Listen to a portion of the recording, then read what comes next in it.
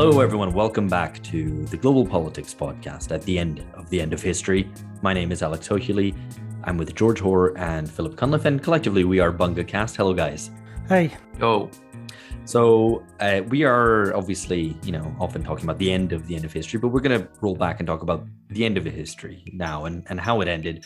What you're going to hear shortly is my interview with Fritz Bartel on his book, The Triumph of Broken Promises, which is a phenomenal book, in my opinion. I was asked to review it, and I was initially actually perhaps not so keen because the title didn't entirely grab me. It seemed like a perhaps sort of idealist sort of take on, or a complaint that governments broke promises.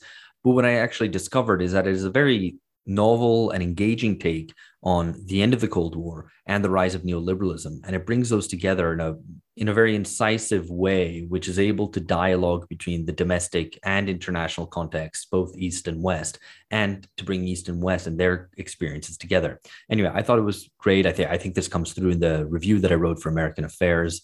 And I'm eager to hear what Phil and George have to make of it. I don't know about you guys, but the history of the Cold War is interesting, like to put it in the most kind of bland terms possible, as an important historical period. But what's important, I guess, in trying to understand how it ended and what it led to is to understand kind of capitalist development and how we find ourselves where we are now. And I guess that's what's important and makes it more than just of historical interest. Yeah, I mean, not to make it all about us and our book, but the way that we frame the end of history period is that it directly follows the Cold War period. So I think it's got direct relevance to us and the framework that we established in our book. And so I think, hearing an expert talk about how and why it came to an end is I think really looking forward to hearing the interview. I mean, the reason I'm very interested in the book is because it's part of this something we've been talking about, as George suggests. The end of neoliberalism, and whether it's whether it is actually over and what that looks like. So, or at least that's the kind of the moment in which the book has been launched, and it contributes to that debate. So I'm very curious to. Having enjoyed your review, Alex, I'm very curious to hear what the author has to say. So, okay, great. Well, you, dear listener, are going to hear me interviewing Fritz Bartel. You're going to hear, I guess, about 2/3 of the 1.5 hour long interview. If you want the rest of it, where we expand a little bit and try to look forward as well, trying to take the insights of the book and see what it might suggest, not about the rise of neoliberalism, but its ending, as Phil has just mentioned. That'll be over on our Patreon. That's at patreon.com/BungaCast. And it will also be followed by the after party, where the three of us discuss a little bit more deeply some of the political lessons that the book suggests. Just before you listen to the interview, I just wanted to remind listeners, if you're a regular listener and are a fan of what we do, please consider dropping us a review wherever you listen to your podcast, whether it's on iTunes, on our Facebook page, or wherever else it might be. We would greatly appreciate that. Anyway, here's the interview. This is me talking to Fritz Bartel. All right. Hello. I'm here with Fritz Bartel, who's Assistant Professor of International Affairs at the Bush School of Government and Public Service at Texas A&M University.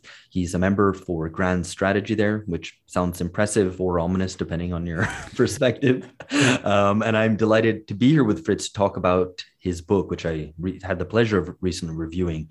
It's The Triumph of Broken Promises, The End of the Cold War and the Rise of Neoliberalism, which will be coming out very shortly from Harvard University Press, depending on when exactly you're listening to this. How's it going, Fritz? I imagine you're pretty excited for the book to actually finally come out. I am, Alex. Thanks so much for having me on the show. And I am very excited to have it finally appear, very excited to hear people's thoughts on it and to have conversations like this one. So looking forward to it with not too many nerves, but hopefully the appropriate amount. Not the conversation, but the book launch itself. Yeah. No. And, despite what, even if you spill the beans on what's in the book in this discussion here, people should definitely go out and buy it and read it, because I think it will shape people's thinking in quite an important way about about a relatively recent past, but whose consequences are very much felt right now. I mean, the Ukraine war actually adds a sort of extra piquancy to what you depict in the book. So it's amazing. It's a great time for the book to be coming out.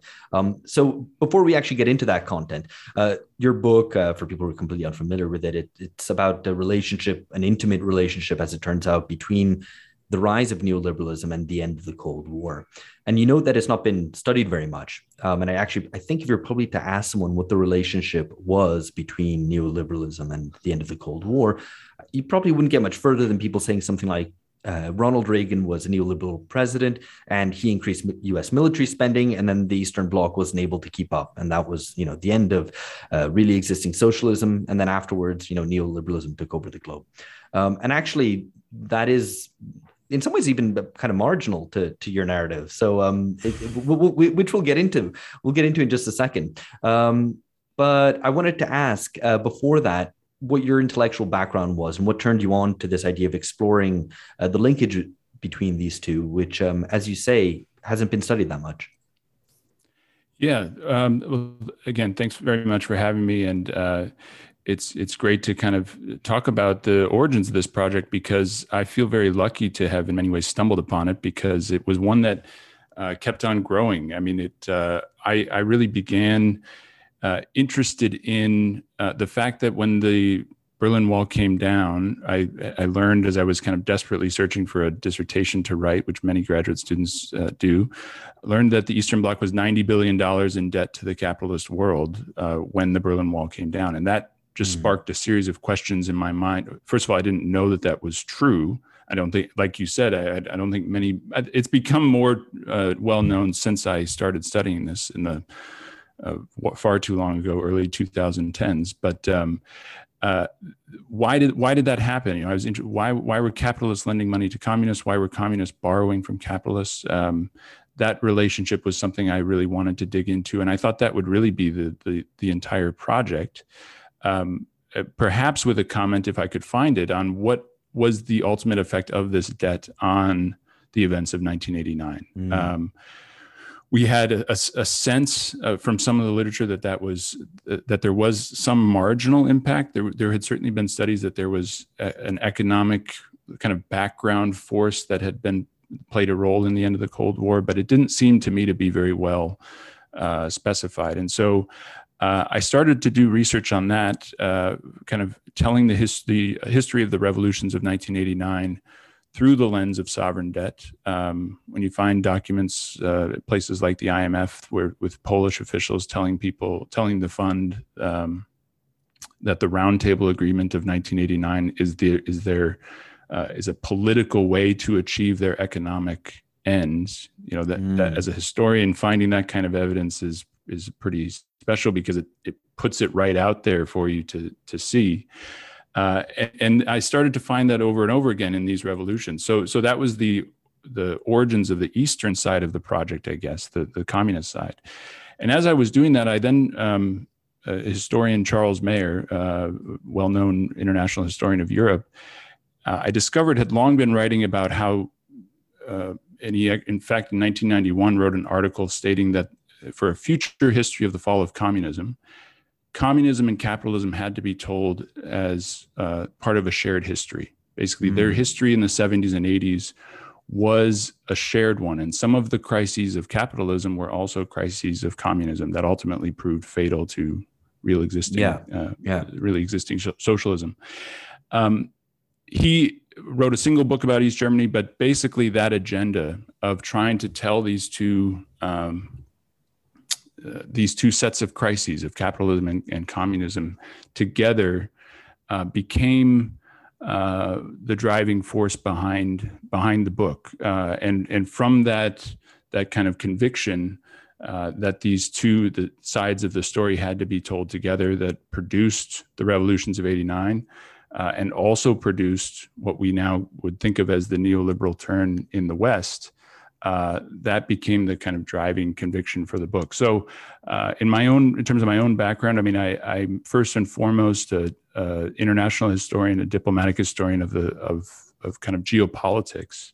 But as I lay out in the introduction to the book, I don't think, particularly in this period, you get very far in the history of geopolitics without studying the kind of the domestic economic restructuring and changes in ideology, changes in politics that are happening on both sides of the Iron Curtain in the 70s and 80s. And so that's how I started to try to tell this story. Yeah, no, and the way that you're able to synthesize the kind of histories east and west, as well as the domestic and the international sphere, and the kind of the simultaneous things that were going on, is impressive, and it's one of the things that really brings the book to life. I don't want to talk too much at the beginning. I want to let you speak. So you have, what could be seen as a narrative that of linear cause and consequence that appears very neat in my head if I try to reconstruct. Okay, what's the kind of argument that you're trying to prove of cause and consequence? And it sounds, when I retell it in my own head, maybe even too neat. And it starts with the oil price shocks of the 70s and ends with global neoliberalism under American global hegemony. But this is kind of what happened, and you demonstrated, I think, very convincingly. So just to set us up, could you broadly talk us through the sequence of events to properly situate us among the pivotal moments and forces of your account from the early 70s to the early 90s? Yeah, and this will be a narrative challenge for myself to try to do this briefly, and so I hope it comes across to your listeners. Basically, I set up the book around a central change that I believe happened in the early 1970s, and that was this change from the race to make promises, the Cold War being a race to make promises. Basically, the two sides, communism, state socialism, and capital and democratic capitalism, trying to make promises to their people to expand their social contracts, to provide basically a broadly more equitable and bountiful distribution of modernity's good life, is I think how I put it in the introduction. The two sides disagreed over exactly what set of promises. They were offering two different sets of promises, but they were their contest, when it wasn't in the military sphere, when it wasn't in the purely ideological sphere, was one about delivering a higher standard of living to the majority of their populations, right? And kind of the picture, the moment that I think encapsulate this is the so-called kitchen debate between Richard Nixon and Nikita Khrushchev in 1959, where they're in Moscow debating basically the merits of their two ways of life and which one can provide more material goods. It's a consumerist vision. It's also one bound up with industrialization, providing this broadly shared prosperity to their people, including technological advancements and how that will transform the lives of people living under state socialism or democratic capitalism. Around 1970, that begins to change, and what I argue in the book and then trace throughout the whole book is this: it changes to a race to break promises. It changes to it's an unfortunate race. There's nothing really to be celebrated about it. But in terms of explaining political change that does start to occur in the 1970s and 1980s, the challenge for the two sides becomes which ones can break promises to their people, which ones can discipline their social contract. Because as I started to look at the major moments of political change that happened in the 70s and 80s, they often were centered around governments trying to impose, broadly speaking, policies of economic discipline, a little bit more broad of a term than purely austerity, but policies of economic discipline. So closing down on unprofitable enterprises, imposing fiscal or monetary austerity on their own people. It could be reforming trade unions, instituting policies that bring about unemployment.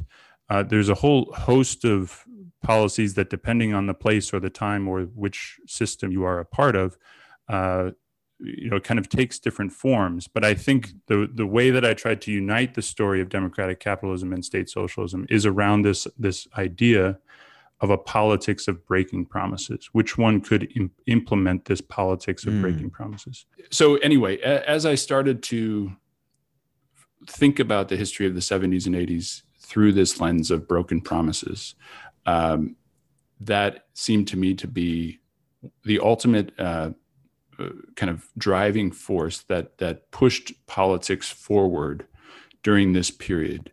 If we think about the policies of Ronald Reagan or Paul Volcker and Ronald Reagan in the United States, obviously Margaret Thatcher in Great Britain, but also including Mikhail Gorbachev in the Soviet Union, and the reformers eventually in Poland and Hungary that instituted the Round Table democratization. All of these forms of new thinking, so new thinking is a term usually that comes out of the Soviet discourse around Gorbachev. It's usually thought of as his idealistic and his kind of group of reformers, their idealistic vision, particularly about foreign policy. But when you take it out of that context, there's in fact new thinking, of course, going on all over the place in the 70s and 80s. And my contention in the book is that this new thinking is adopted in East and West to meet this challenge of breaking promises. And the challenge arises because nation states, the kind of materialist foundation of all of this is that after 1973, after the oil crisis, which arrives at a moment when economic growth in both East and West has slowed down significantly. The oil crisis creates it doesn't fully create, but it dramatically expands two new pools of wealth, which we now know very well. Energy wealth, if you're an energy producer, you all of a sudden, almost overnight, in a matter of months, have more money than you possibly know what to do with. Mm-hmm. And if you are not an energy producer, or if you're a home for global finance, like the United States, you then, the role of finance in your economy also begins to explode or right. is accelerated dramatically. And if you're not a home for global finance or an energy producer, then you need access to finance in order to delay this process of breaking promises. So in order to delay economic adjustment to the oil price shocks and to the broader inflationary crisis of the 1970s. Yeah. And so, So I mean, we live in a world which is so financialized now. It's almost hard to imagine the world, pre the 1970s, before all the petrodollars started flowing into Eurodollar markets and creating these whole new financial markets, which we now take for granted because they dominate so much of the economy and have seeped into the functioning of the real economy itself. So maybe as a way to kind of depict this, could you maybe just run through the linking between these new economic factors and the political decisions it imposed on policymakers, East and West? Yeah. So the oil crisis is far from the only factor that produces stagflation in the West, but it is certainly one that accelerates that process. And then governments in the West are broadly trying to defer any kind of adjustment or defer adjustment to stagflation, which would imply a disciplinary shock to their own people, or at least to their economy, some section of their economy, by borrowing on international capital markets, by using international capital as a way to defer the shock. Similarly, in the Eastern Bloc, the oil crisis arrives as a moment that's really fraught for the Soviet Union itself, because it is one of the world's largest energy producers. This is then a dramatic windfall for their overall wealth. At the same time, however, they're providing that energy to their satellites in the Eastern Bloc at fixed prices, which then once the world price quadruples, that becomes an enormous subsidy to them.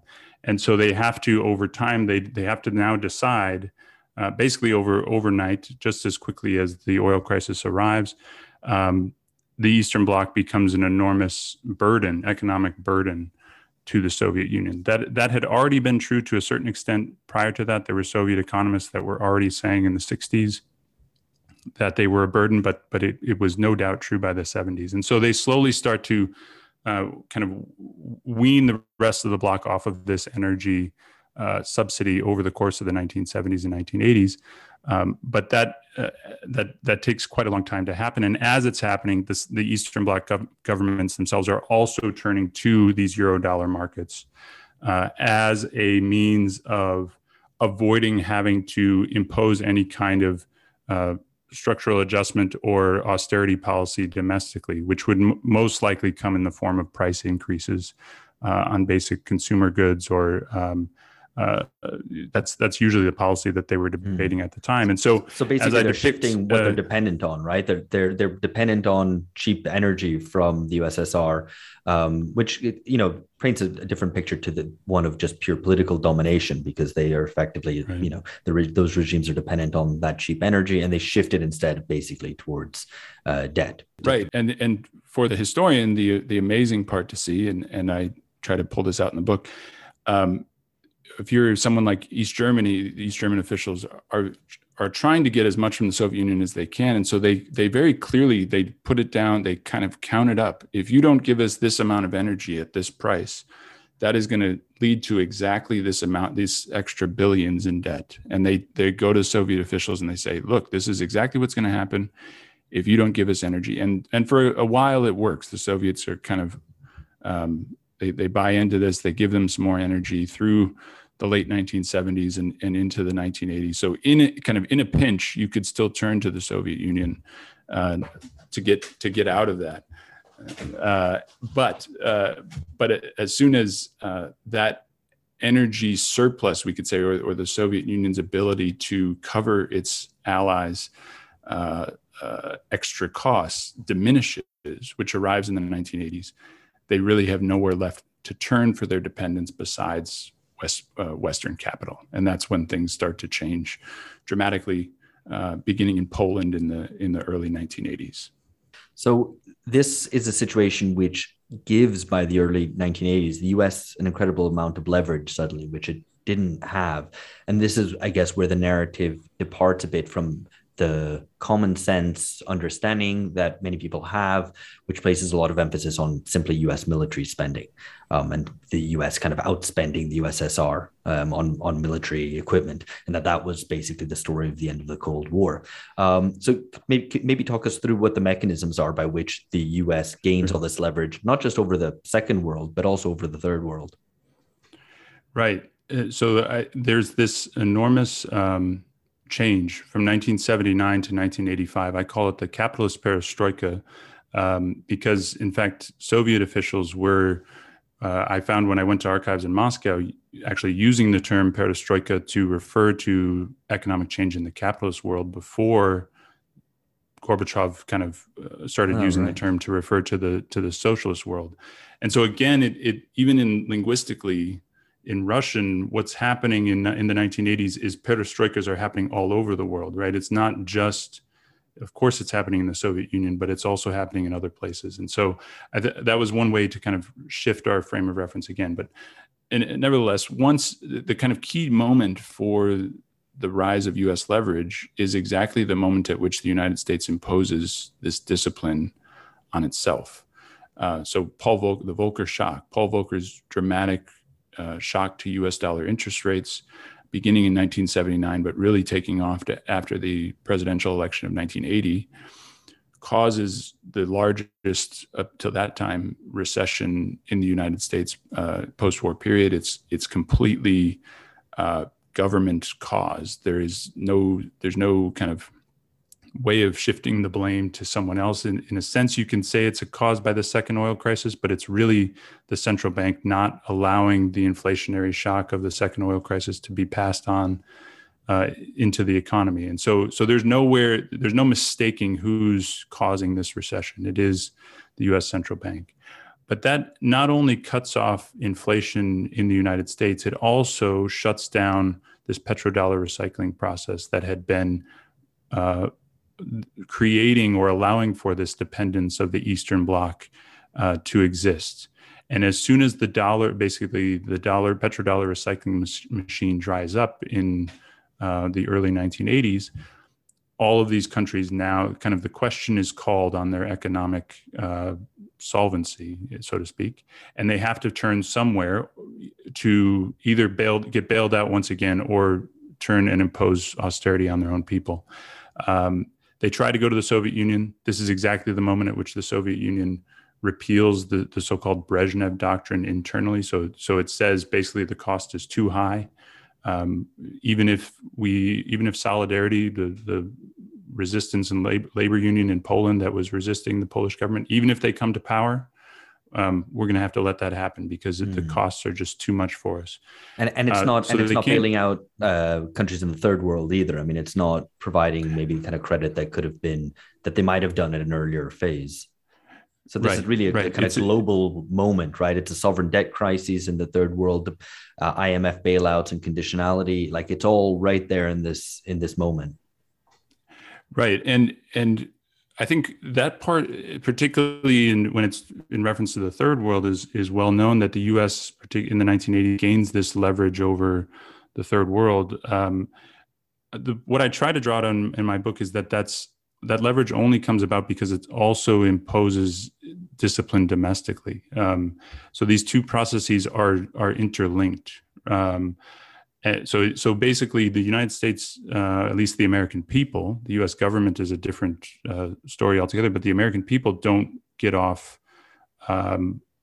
without any kind of disciplinary effect in the early 1980s.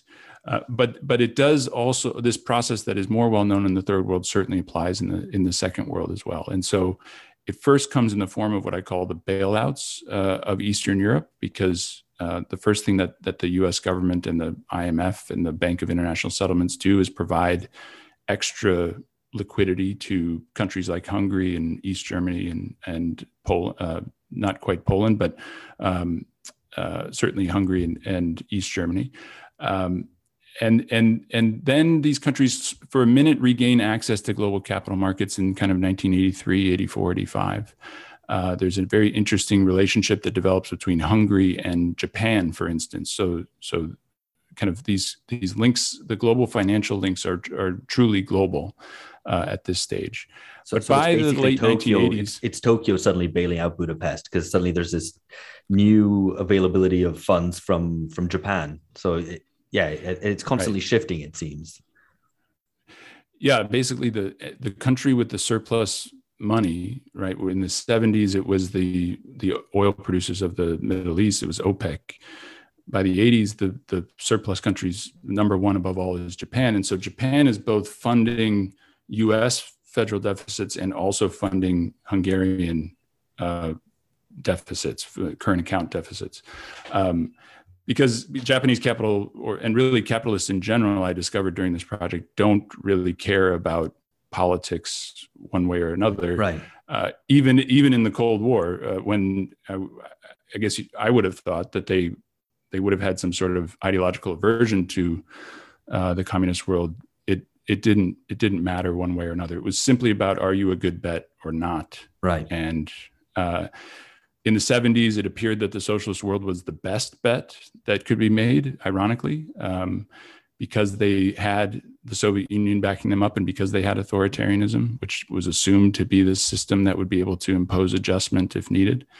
It turned out, of course, in the 80s that the opposite was true. And by 87, 88, in particular, global capital loses confidence in Poland and Hungary. They can't turn to the Soviet Union, and so they have to turn to the IMF, which is demanding, as it always does, significant structural adjustment and austerity programs.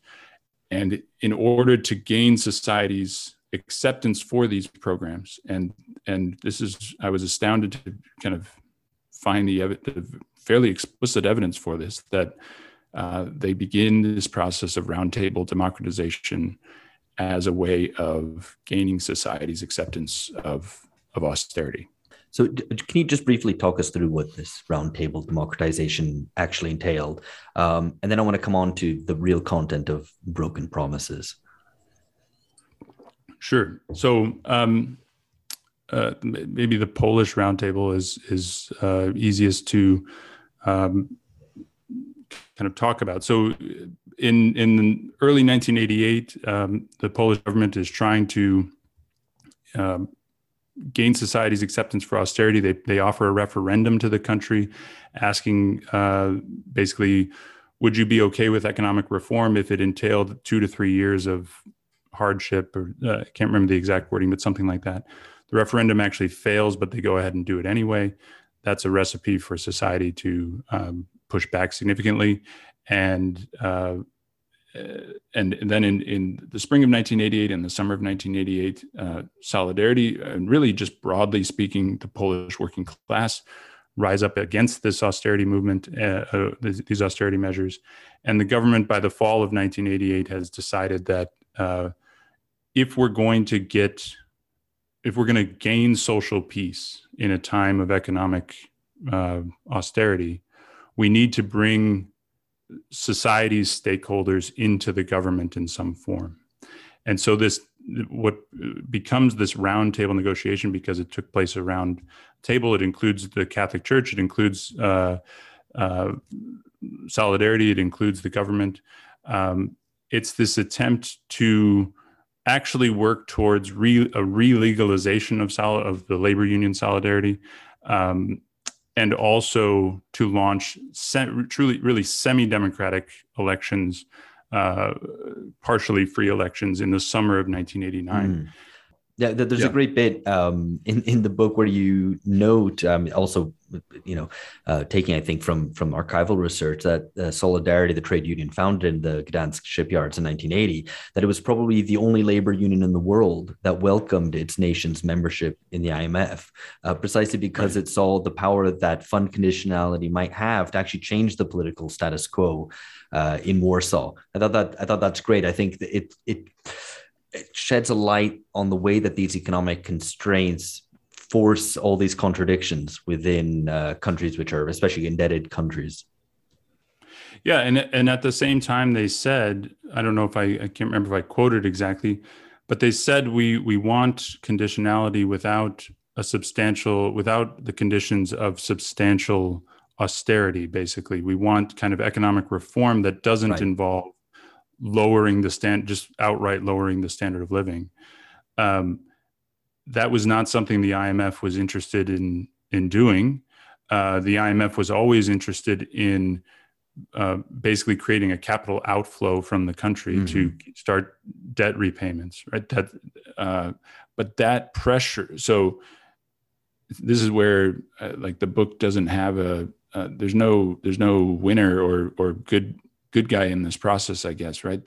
So the pressure to it wasn't simply pressure for economic reform. It was pressure to exact an economic price that drives the political change forward, right? So Solidarity even isn't really getting what it wants from the IMF either. The government certainly isn't getting it, and Solidarity isn't either. But what it does produce ultimately is at least what we now think of as the peaceful end of the Cold War. So that's the ironic byproduct, I guess, of this process.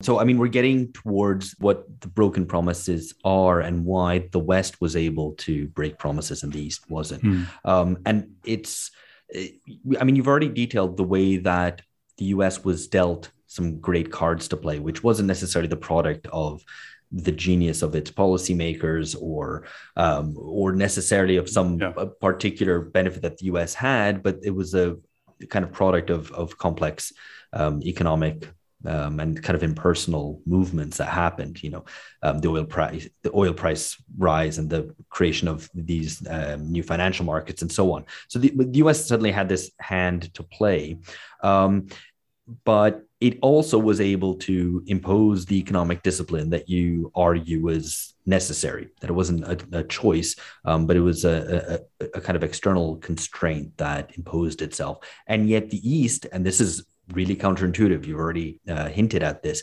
it's really counterintuitive, but these seemingly more authoritarian regimes were unable or unwilling to impose that same sort of economic discipline, despite the ability to repress any sort of dissent and so on, and quash resistance, that they were unwilling to do that. And that's, I think that, I mean, it's such an interesting argument that's made in the book. So maybe talk us through that. Why was the West able to impose economic discipline and the East wasn't? Yeah. So I guess I'll start by saying if I'm right about this, which I guess we can leave open as a question too, and we'll see what other people think. But I don't think I have the full answer, or maybe the answer is a very complicated one. But the two things that I point to in the book are democracy as a way to so basically their governments having the legitimacy provided by democratic elections that allows their people to trust the government that in some way what is happening to them is necessary, whether or not it actually is, right? But when a government turns to its people and says, rather than this kind of under the race to make promises, this thing that had started the Cold War, when your government is promising and then actually providing a better life and a higher standard of living and a sense of that the future will be better, it maybe is a little bit easier to trust, or perhaps trust and legitimacy don't really matter under those circumstances. And in fact, late socialism, as it was called, right, relied on this basic trade-off of providing a incremental increase in the standard of living in exchange for kind of politically opting out or not challenging the political system. That was the basis of the late socialist social contract. In the West, this democratic legitimacy does provide governments with this ability to gain social trust. And again, this was not something that it's not even an argument I make directly, but I actually see it in the evidence coming from the East. So I detail the diaries of this Polish policymaker, Mieczysław Rakowski, who sees, as soon as Solidarity starts to, so in a sense, the first democratically elected government since the Second World War for Poland, or since the start of the Cold War, he says our society kind of patiently takes on hyperinflation and doesn't react negatively, precisely because it's our government, he says, right? That people think that it's our government. And this sense that as long as it's your government that is doing something to you, again, I'm making it based on the evidence that I saw. I don't even necessarily, I don't have like an internal conviction that this is true, but it seemed to be true for people at the time. That was a very important element of the conditions under which austerity or economic discipline was imposed. And so that was at least a perspective, at least from the perspective of the policymakers themselves, that they felt that they could impose discipline and get away with it. Even because I think that it's another claim entirely whether democracy actually gave regimes a level of trust to impose that discipline, because of course there was resistance to neoliberalism in Britain, and you talk about the miners' strike, for example, right, which is a really pivotal moment. Maybe we'll come to talk a little bit about that in a bit. Yeah. But as you say, I think it's the claim at least is legitimate insofar as this is what people were thinking. This is what policymakers thought. In the East, as you detail, they were scared of imposing economic discipline because of what it might mean for their own legitimacy. Whereas in the West, there was some prevarication, right? It took some kind of reasonably exceptional political figures in the form of Thatcher. I mean, I'm not regular listeners will be surprised to hear me talk up Thatcher, but I guess there is a sort of grudging respect for her capacity to do what was seen as politically impossible at the time, and take on the unions in a head-on collision rather than seek to find a negotiated settlement, which had been the ways of policymaking throughout the 1970s up to that point. One way that you depict this, and maybe this is a good way to kind of talk a little bit more about these broken promises and why in the West they were able to, and in the East they felt they were unable to, is this comparison that you make precisely between Mieczysław Rakowski, who was an economist and advisor in Poland, and Thatcher's advisor, John Hoskins. because I think that really brings it to life about what policymakers were thinking at the time and what they felt they could kind of get away with, and what techniques of government they would need to be able to impose this economic discipline, which in the East they felt they wanted to, or they would have to, because they couldn't rely on ever increasing debt forever. Eventually those bills would have to be paid, but that they had to find some means of going about it, and neoliberal governments in the West found it, and in the East they didn't. So maybe talk us through a little bit that comparison between those advisors. Sure, absolutely. This man Rakowski, he ends up, he's seen as kind of a Polish liberal, in the sense of kind of not, he's part of the communist establishment, but he's not a central member of the party. And he begins to see in the late 1970s that clearly the economy is not going well, and that there is a moment approaching at which the government or the party will need to institute some sort of economic reform that he believes will require many years, a number of years of poor economic performance as the economy is reset. And he senses already in the late 1970s that the government does not have the trust, basically the social trust of the people in order to do this. And so he starts to advocate for what he calls co-responsibility, basically bringing the Catholic Church and labor unions, this is before the emergence of Solidarity, labor unions, so the party-sponsored labor unions, more into the governing process as a way of building the social trust. At the same time, on the other side of the Iron Curtain, this man, John Hoskins, is working out of government at this time on basically the blueprint of the Thatcher Revolution, and he feels that he needs, obviously the Thatcher government, once it's in power, will need to convince people that a dramatic change in how Britain is governed is necessary, and that events, so he calls it events-led communication, basically letting strikes happen and having them communicate a message to the British people, will be ultimately successful in changing their opinions of trade unions, giving at least tacit acceptance to, tacit support to Thatcher herself, and allow an economic transformation to occur. So we have these two visions of economic transformation and what will be required on both sides of the Iron Curtain. Rakowski ends up in government after Solidarity emerges. He tries to make this vision of co-responsibility a reality with Solidarity. And over time, it just becomes clear in basically over the course of what is called the Polish crisis, that the two sides can't agree on any form of shared political control. Basically, Solidarity wants ever more political control over things like the distribution of food in Poland, over the course of economic reform. And he, Rakowski, and the government in general, the party, are not willing to give up any real political power to make this happen. So this vision of co-responsibility is not really any kind of real vision for shared power. It's really more of would be a way of kind of co-opting social forces into the governing vision.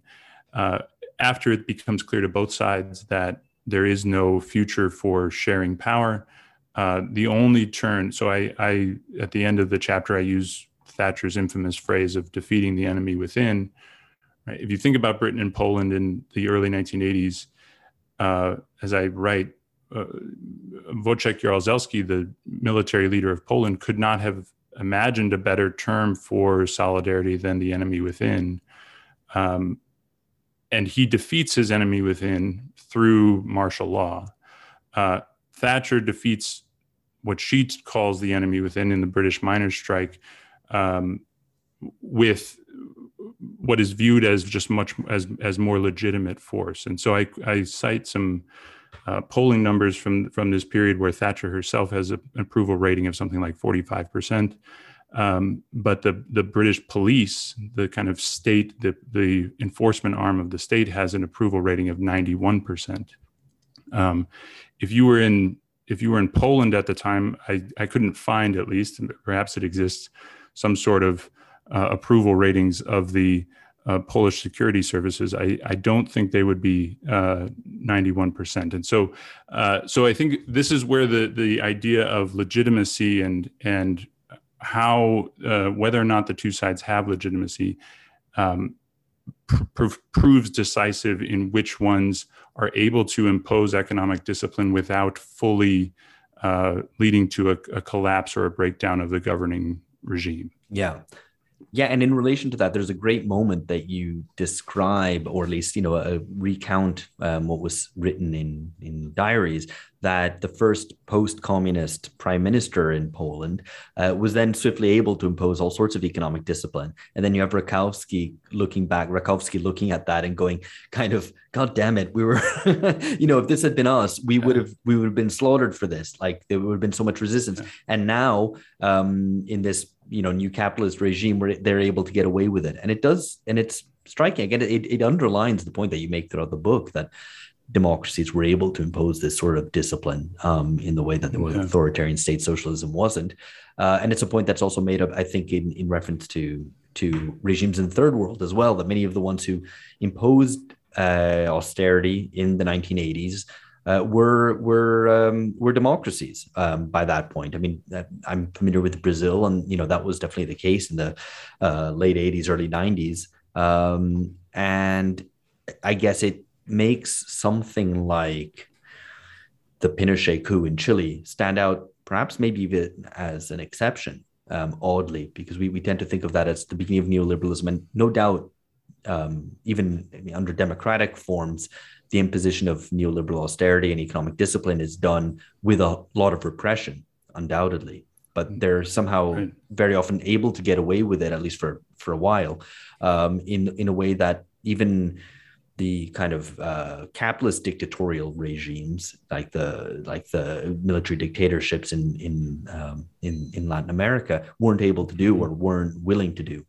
And I wonder, I wonder if, so I guess my question is whether that's purely a facet of the type of regime that it was, that these dictatorships weren't willing to do that, or if it was more just a kind of coincidence of timing, that there was still strong growth in the 60s and 70s when there were these dictatorial regimes in place, and then certainly by the later 80s, there's a democratic transition going on everywhere, and that they then impose economic discipline because it's necessary. The kind of growth is no longer, the growth engine's no longer there.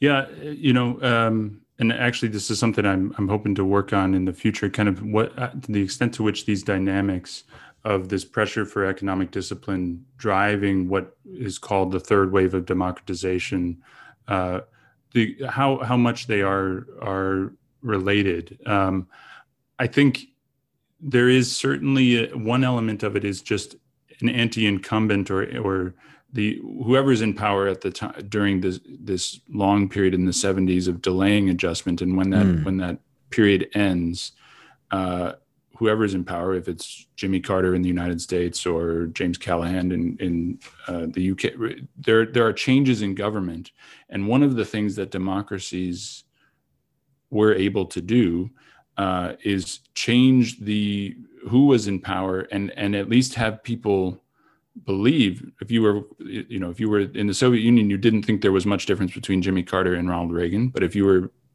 in the United States, I think you did. And historians tend to treat that as a major departure in U.S. history without declaring it kind of the full-blown collapse of the governing system itself, like we saw at the end of the 1980s in the Eastern Bloc. And so the other thing that democracy, electoral democracy at least, allows capitalist societies to do is to change their governing ideology to a certain degree, at least, while maintaining kind of full regime continuity, if you like. And so they can be more flexible. At least they could at that time. be more flexible. Whereas as soon as Gorbachev tried to change the governing ideology in the Soviet Union and across the Eastern Bloc, it very, very quickly kind of collapsed in on itself. Right. And I mean, in this narrative, obviously it can be read in a deterministic manner, but I think you're very careful in the way that you put this together in terms of laying out what these real material constraints are. But your account doesn't do away with agency and contingency. It shows that choices were still available to actors, but within often straitened circumstances, and so they could sometimes delay or extend and pretend, as it's called in our times, with regard to kind of the Euro crises and whatever, or what Wolfgang Strick has called buying time, kicking the can down the road, and so on. All these sort of metaphors, but ultimately, kind of reality comes knocking, and I guess you in that element of of contingency and agency, you dip your toe into counterfactuals, right? So basically, to put it bluntly, it's could it have been otherwise, right? Was there some other solution in the East which wouldn't have led to the complete collapse of those regimes? And indeed, probably in the West, was there a different solution which didn't require the same imposition of economic discipline, whether some negotiated solution could have been found out for, whatever. The narrative that you tell suggests that and prompts those questions of counterfactuals, and you hint at them in the book, but it kind of without necessarily exploring them fully. So maybe this might be an opportunity just to round out this section here to maybe speculate a little bit about what other avenues might have been possible and when, perhaps not by 1986, but perhaps in 1978 or so on. Yeah. Well, I think since you rightly raised it in your review, and I will say, hopefully your listeners have gone out and read it, and they should read it. It's shorter than my book, so go out and read but they it. should read the whole narrative. They should read the whole thing. They can read my review. Yeah, no. Well, I think you're absolutely right to raise this question, and I, as the person who kind of wrote this seemingly or treading towards deterministic narrative, I don't know that I'm the best one to think through alternatives. A couple of that obviously present themselves. I think the combination of Volcker and Reagan was an enormously detrimental, to say the least. But their combination, they often, I think, in neoliberal accounts go together, but there's no reason that they had to, and in fact, they almost didn't, right? So Volcker himself is trying to, he's appointed by Jimmy Carter. He's trying to not interfere in the 1980 presidential election by tanking the economy before the election. I don't think there's probably an empirical answer to this question, but I don't think he had any preference, at least before 1980, for Ronald Reagan. And certainly after his election and after the tax cuts are passed, this creates this double whammy, to use a non-technical term, of these extremely high interest rates and these enormous budget deficits in the United States, which creates an enormous sucking motion for global capital, right? All of a sudden, capital is flowing into the United States at rates that were just basically thought to be impossible a few short years earlier. And what this effect has, the effect that this has, is to shut down or to create these moments of leverage in the second and third world that I don't think would have been as severe. So do you get a sovereign debt crisis, or at least at the scale that it happened, if you don't have both Volcker and Reagan's policies at the same time? I don't think you do. And so if there was a more measured, people debate even if what Volcker did was in any way necessary in the United States, or if he kind of adopts a more gradual approach, if there is no enormous tax cut program for the wealthy in the United States, that would have global effects out far beyond the U.S. borders. And I think you'd have a very different history of the 1980s. Another enormous one, which will face no doubt in the coming 2020s is the prospect of global debt relief in the 1980s. So there were lots of calls for global debt relief, kind of ways out of the sovereign debt crisis of the 1980s that didn't involve continued structural adjustment and austerity programs in the third world and the second world. And the extent to which, with Reagan in power and even just with the US Treasury and German government kind of controlling the IMF, the extent to which those were plausible, given the relations of power at the time, I don't know. I think that's still kind of a question open for research. But had that come to pass, had there been a significant form of debt relief in the 1980s, that would have had dramatic impacts, almost certainly, obviously, much more humane impacts for people around the world, but also you likely would have had a much longer Cold War. Right? Because the kind of leverage that I lay out in my book would have disappeared. And in fact, the Polish government in the 1980s is counting on this happening. They're hoping that they can buy enough time for a kind of global debt relief package to take shape, and it just doesn't do that. So those two moments stand out to me as ones where history could have gone a different direction. And hopefully my book will lead to more productive thought on those questions. Excellent. No, very good stuff. I think it's interesting that, despite that, and despite the fact that you are explicit that it's not a triumphalist narrative that you want to present, but it's, I think, a very realist one, and it's commendable for that. There's nevertheless a kind of, if I can put it this way, a sort of Leninist almost admiration for the ability to take hard decisions and to do the politically impossible, which is something that I guess Volcker and Thatcher particularly stand out for having done without necessarily endorsing those decisions, I think. Anyway, so that's the end of this, the free section of this. We're going to continue on and have a more open discussion, I guess, about our times in which so much seems politically impossible, in which promises have been broken and in which promises are no longer made. But that'll be all over on Patreon at patreon.com/BungaCast. And that's it for the free show. But let me thank you already in this intermediary break, and then we'll continue.